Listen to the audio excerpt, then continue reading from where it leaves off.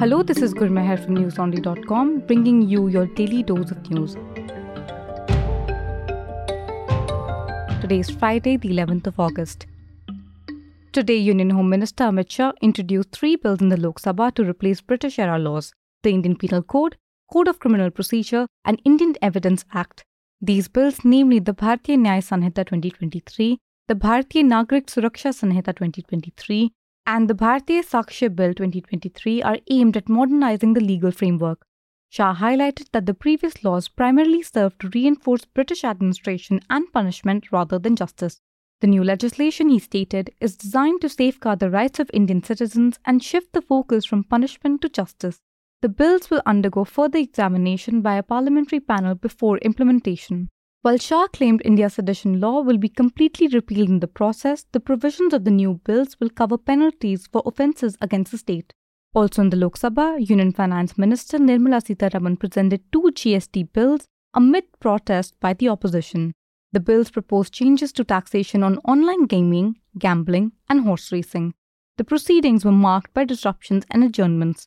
The Rajya Sabha experienced a brief adjournment on the final day of the monsoon session due to turmoil during proceedings. Leader of the House Piyush Goyal commended Chairman Jagdeep Dhankar for his year as Vice President. The House congratulated retiring MPs, but disruptions arose when BJP MP Kirodi Lal Meena raised concerns about the law and order in Rajasthan. The session continued with controversies and interruptions, including debates on various bills and the conduct of the Prime Minister. Approximately 23 students from an MCD school situated in the Indrapuri area of West Delhi were hospitalized today, following an incident where they fell ill shortly after consuming their lunch. The police are investigating a potential case of food poisoning, but the primary reason behind the incident seems to be a noxious odor that permeated the school premise after the children had their meal. DCP Ghanshyam Bansal noted that the gas could have originated from a train stationed on a nearby railway track located approximately 15 meters away from the school. While the smell has now dissipated, as a safety measure, all classrooms were evacuated.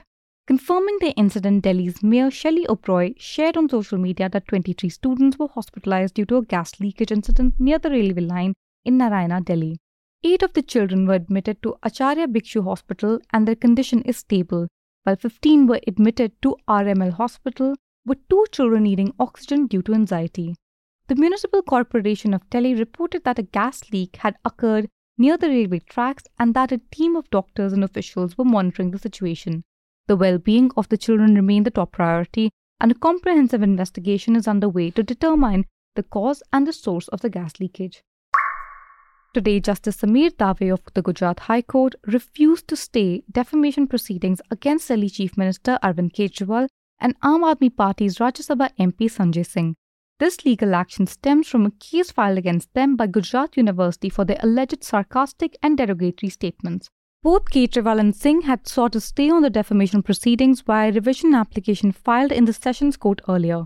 Gujarat University's complaint alleged that Kejriwal and Singh's statements during press conferences and on Twitter were sarcastic and derogatory, causing harm to the university's reputation. The complaint against Kejriwal and Singh was filed by Gujarat University Registrar Piyush Patel, alleging defamation based on their statements.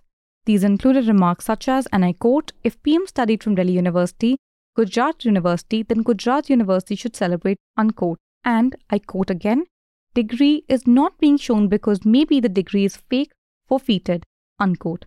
Patel claimed that these statements were made to media and broadcasted on Twitter with the intention of damaging the university's reputation. The comments were allegedly defamatory despite awareness that they would harm the institution's image. According to the complaint, Kejriwal made these defamatory remarks at an April 1st press conference while Singh did the same at a second press conference on April 2. The statement followed the Gujarat High Court's annulment of Central Information Commission order directing the university to search for information regarding PM Modi's degrees, according to Patel's allegations. Raghav Mugunta, the son of YSR Congress Party MP Mugunta Srinivasulu Reddy, was granted bail by the Delhi High Court today in a money laundering case linked to an alleged scam involving Delhi's scraped excise policy.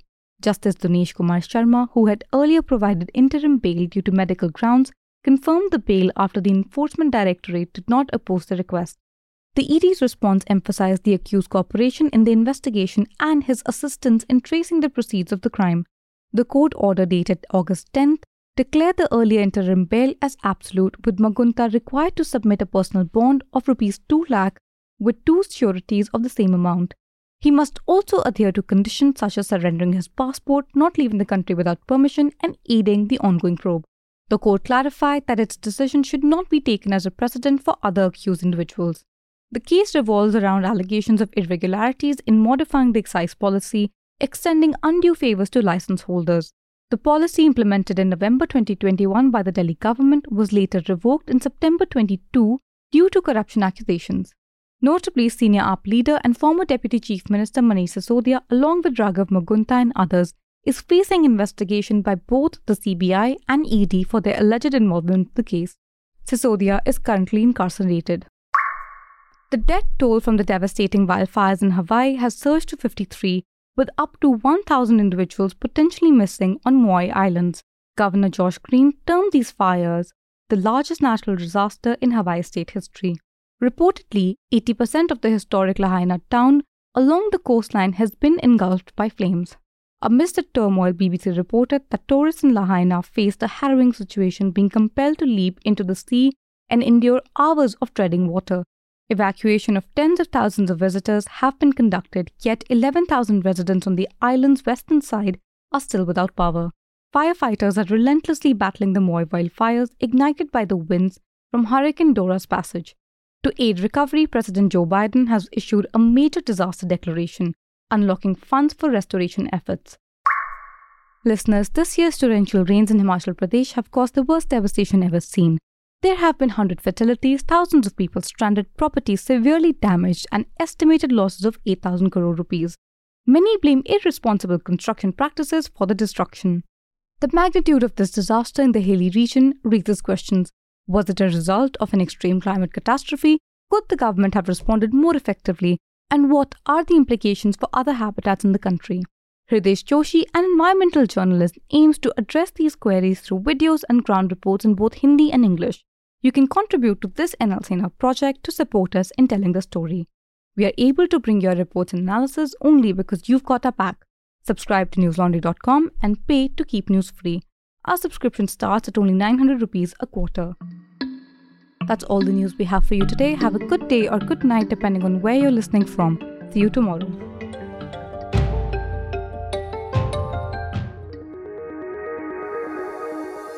News Laundry is possible because of our paying subscribers. We don't run on corporate or government ads. You too can be part of changing the news model. Go to newslaundry.com/subscription. Be a part of the community that pays to keep news independent. For the smoothest News Laundry experience, download our app. Watch our shows, listen to our podcasts, read our reports. Stay informed. Pay for news, protect democracy, save the world.